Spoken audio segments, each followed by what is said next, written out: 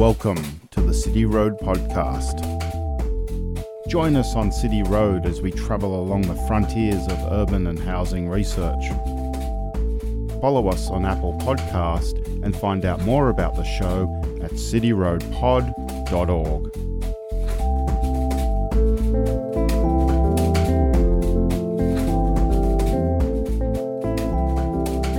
Today we have a very special treat for you when we play a podcast from our friends over in the University of Sydney's School of Business. Following on from our discussion with Robin Dowling and Sophia Mallison last week on digital cities, today you'll hear about smart cities and digital infrastructure. This Business Insights podcast features our very own Dr. Taran Alizadeh. Enjoy. Smart cities are anticipated to create huge business opportunities, with a market value of $1.6 trillion by 2020. Amidst growing fascination with the promise of digital technologies, do we really understand how to think strategically about cities? From the University of Sydney Business School, this is Sydney Business Insights, the podcast that explores the future of business.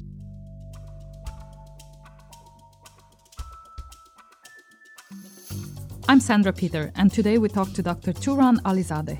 Taran is an interdisciplinary academic based at the School of Architecture, Design and Planning at the University of Sydney. She researches smart cities, urban digital strategy, as well as policy and planning implications of telecom infrastructure with a focus on the national broadband network.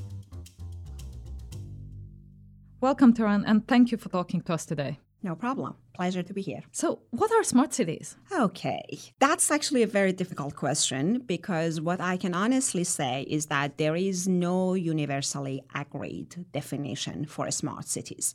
So different people have different take on smart cities. Different cities have their own different take on smart cities. So it depends on who you are talking to. Smart cities might have very different definitions.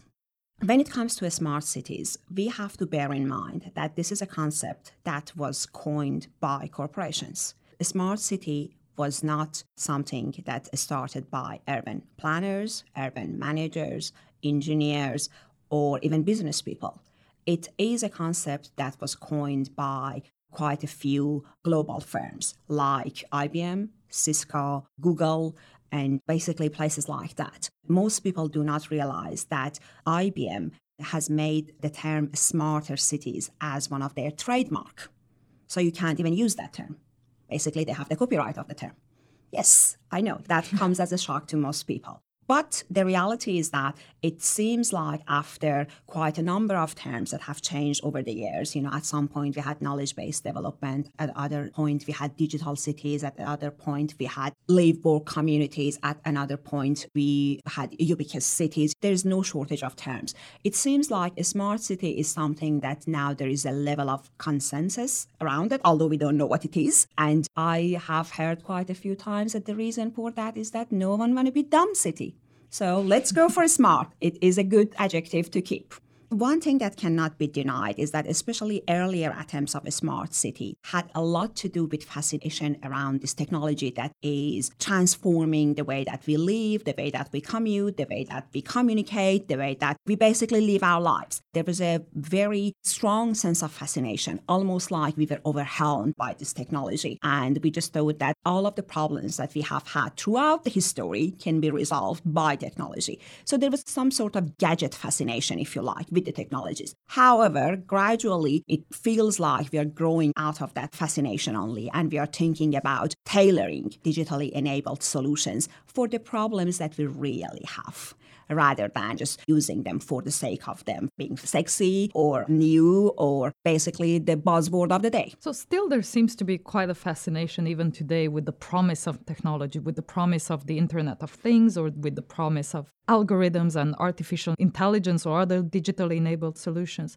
So to what extent are smart city initiatives today being led by strategic thinking or planning versus being led by the technologies themselves? As I said, the term was initiated by corporations, and they still play a very strong role in where it is heading. There are still major players in this debate, and they're not going anywhere. That's another thing that we have to be realistic about, because they are investing so much in it that shows that they are here for the long haul.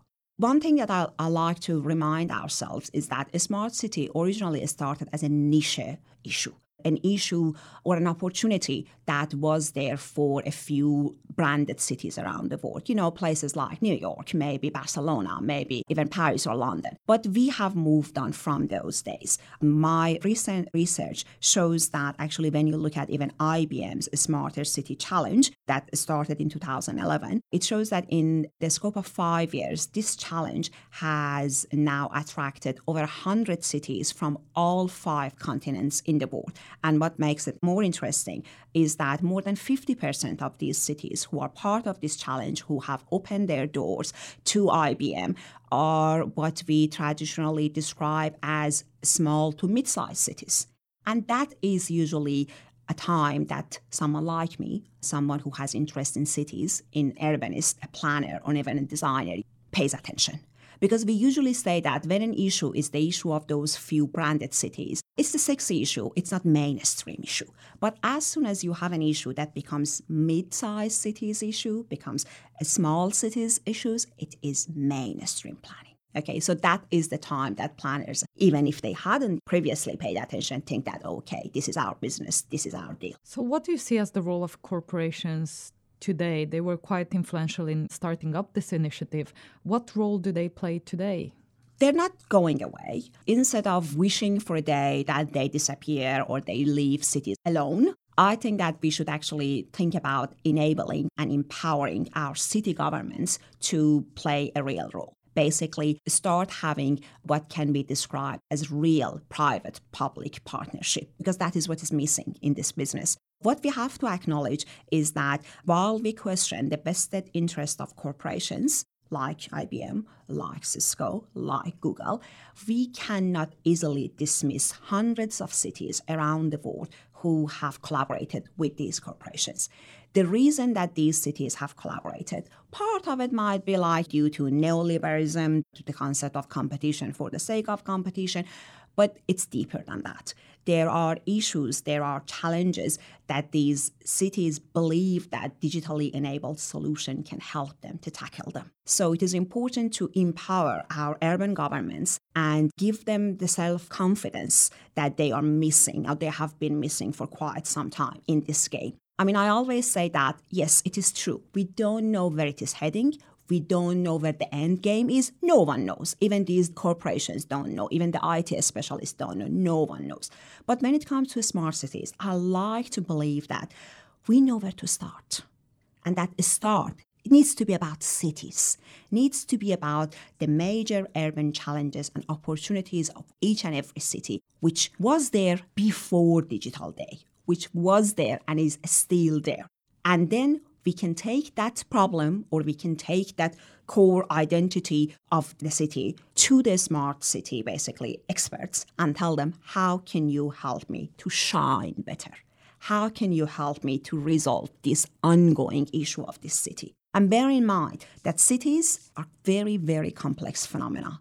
There is one thing that these corporations need to get out of their mind. They are after universal solutions. They think that they can produce a package and sell to Barcelona and sell to Kabul and sell to Baghdad and then sell to Sydney and then sell to Milan and be fine. That is impossible. Because as planners, as urbanists, we've been there, we've tried that. There is no one universal solution that fits to every city's package.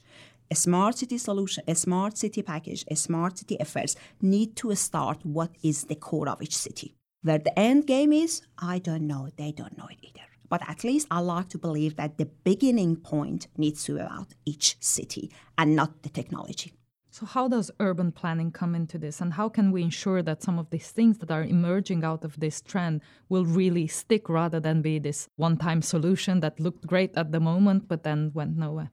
I love that you use the word stick, because actually that is what came up when I was looking at quite a few cities that had put these policies called urban digital strategies. And the question around these strategies was that cities didn't have digital strategies. That is basically a new piece of document. But businesses, especially major businesses like insurance companies, like banks, they had digital strategies for quite a few decades. If you think of all of your life, the part that is most digital is usually the way that you deal with your banks, the way that you deal with your insurances. They were a few steps ahead of game. So what happened was that in case of these cities, most of them ended up actually recruiting the people who were the head of digital strategy of major banks, major insurances, and they told them that, yeah, we want to do the same for cities.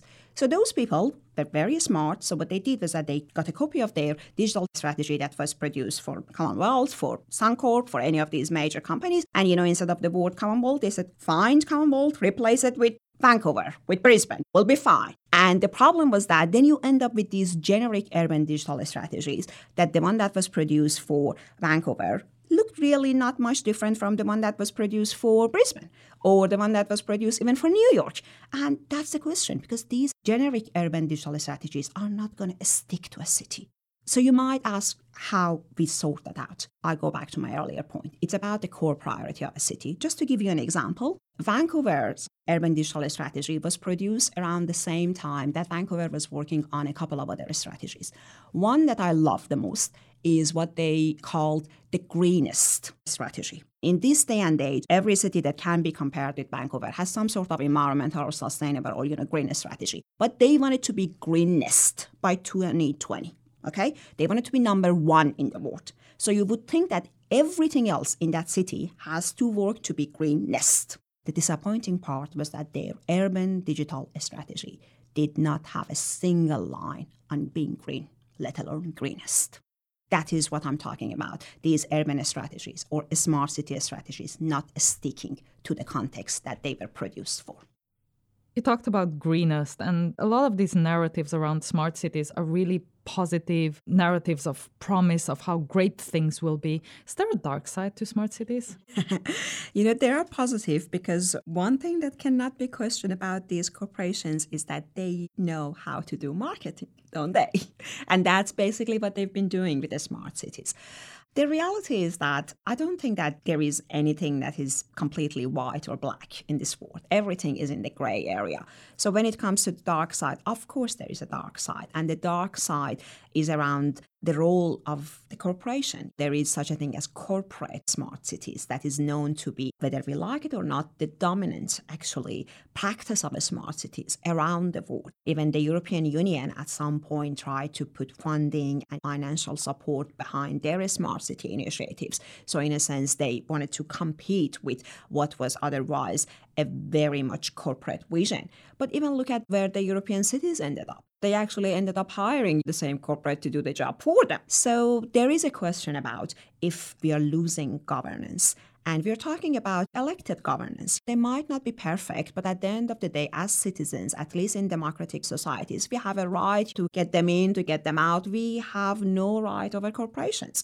There is a question if we are losing our elected governance to corporations, because there's been this idea and this critical line of scholarship about cities losing their voice to corporations. We talked about, for example, IBM's Smarter City Challenge. The reality is that the beginning or the question that cities put forward for IBM might have been different. But in most cases, the solution was to buy this and this and this and that package of IBM. And what that usually means is that if you start your business with IBM, you're actually stuck with IBM for long term. So in a sense, there is a very serious worry about where is enough. Where is it that governance, and especially in these cases, there is a reason that we use the word smart cities, because we're talking about urban governance and city governance, the ones that in many cases, especially in mid-size and small-size cities, don't have the biggest financial resources. And that is why they actually open their doors to corporations, because they offer supposedly free services or free consultancy services. And the question is there a place that urban governance need to draw the line and say that this is the furthest that we are willing to open our doors and share our data and give certain corporations privilege? And this question has been asked more strongly in case of IBM and Google. IBM because of IBM's Smarter City Challenge and Google because of Google Fiber Cities. I assume that your audience might be familiar with the two cases, but I'll keep it short by saying that IBM was supposedly offering free consultancy services to the cities around the world, while Google Fiber Cities were about, again, supposedly constructing free telecommunication infrastructure, the fastest version ever available in the world, up to 100 times faster than anything that, you could dream of. So that's huge. And then there is a question about, okay, that sounds too good to be true. And they were too good to be true. The problem is that when is that core criteria for cities? And I've asked that question specifically in my research when I was looking at Google Fiber cities, because it's too tempting to tell cities that do not go for free telecommunication. So it's about the criteria. And the criteria that I ended up basically putting together was about a very golden concept of equity. The cities need to have equity at the core of their dealing with corporations, whether it is about equity of access for their citizens, basically make sure that if it is about high-speed broadband access or if it is about certain digital facilities, digital services, it is something that will be offered to all members of the society, not necessarily the haves, not necessarily the better offs. Because if government is putting their hand or if they're basically making it part of their business, they have a responsibility to all of the citizens, regardless of the size of their pocket. Corporations might have a different dealing, but governments have this responsibility. But the equity is not just about the dealing with citizens. I actually think that there is another dimension to equity that has been pretty much ignored. And that second side to equity is about the equity of governments dealing with corporations. What I mean is that in the case of Google Fiber cities, what local governments did was that they gave Google, for example, free access to some of their existing fibers on the ground, the ones that they weren't fully using. They gave them access to their buildings, to their services. They, for example, assigned someone to take care of every single permission that they needed, out of any order. So, all of those things that you can easily call them privilege. And the question is local government willing or even in a position to offer the same service to all of the competitions? Because, yes, digital market is quite a tight market, but still we have more than one player.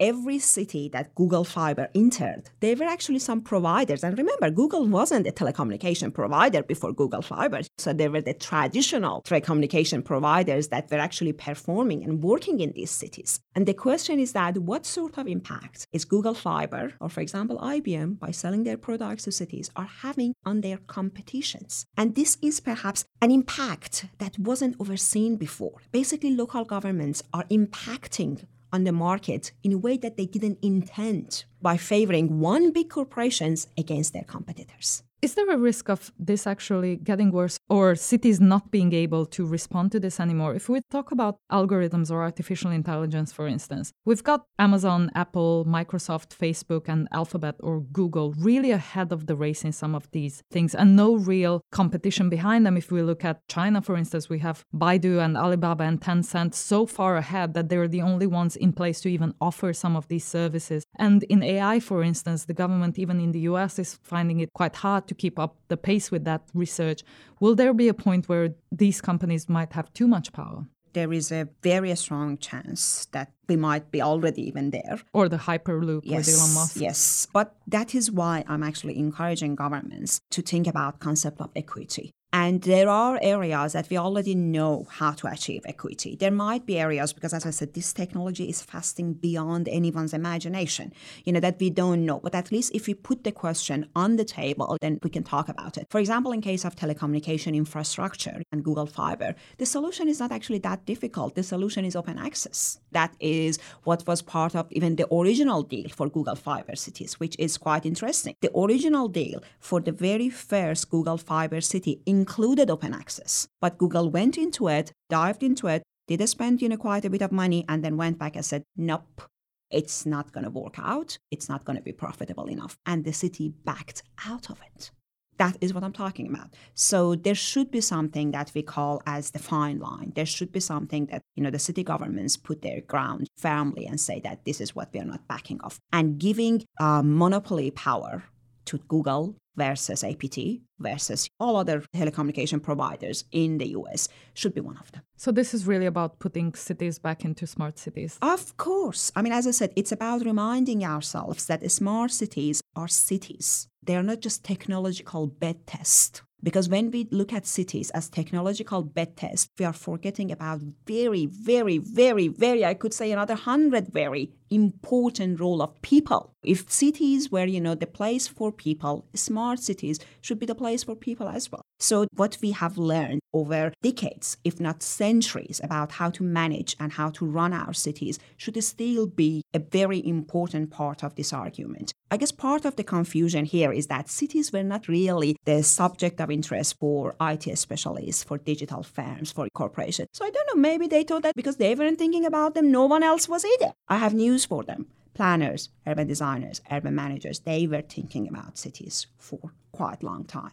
And they need to be part of this game. Part of the problem is that because of the very fast-growing nature of this technology, I think even planners have lost confidence in their role, and they have basically set the scene to be taken over by IT specialists. But then we ended up in some messy situations, like some of the out-of-scratch smart city projects in Far East Asia that look like something that comes out of sci-tech movie, somewhere that no person want to live. We're recording this in Sydney, in Australia. So Sydney is a city with a lot of tradition. When will we know whether we're living in a smart city? Okay, that's actually quite an interesting question, but it takes us back to the very beginning of our conversation, because we talked about the fact that there is no universally agreed definition for smart cities. There have been actually quite a few different ways of measuring a smartification, if you like. But the problem is that every one of those measurements depends on the definition behind a smart city. So if you have a very technocratic definition of a smart cities, the technical success is what you are measuring for. And then you might lose sight of the importance of human capital, the importance of privacy, the importance of citizen freedom, and basically personal spaces in your smartification debate. If you account for a more multi-dimensional definition of a smart cities, that hopefully you will account for the human capital part, but then it become more difficult. I guess one of the reasons that there is still more efforts around the technical definition is that it's less complex, let's be honest. How would we measure the people side of the equation, the human capital? There is no quantitative measure that is, again, universally agreed or universally accredited, if you like. And part of the reason is that some of these human capital variables are more difficult to be quantified. So what we are moving toward is putting multi-dimensional frameworks of smart cities and have a combination of qualitative versus quantitative ones. And again, part of the argument is that no recipe works for everyone. And there is no panacea, if you like. And each city, based on their own context, based on their own tradition, based on their existing condition, have to find their way. One thing that I like to actually remind ourselves is that a smart city is not a product. A smart city is a process. So you could always assess about how far you are in the process of being smart. But there is no real universal destination that we all want to reach. But it's a journey that we all want to embark on. Of course. Thank you so much for talking to us today. It was a pleasure. So that's it for this week. But remember, we'd love to hear from you. Please leave us a review via our iTunes podcast site. Just hit the subscribe link on our website at cityroadpod.org.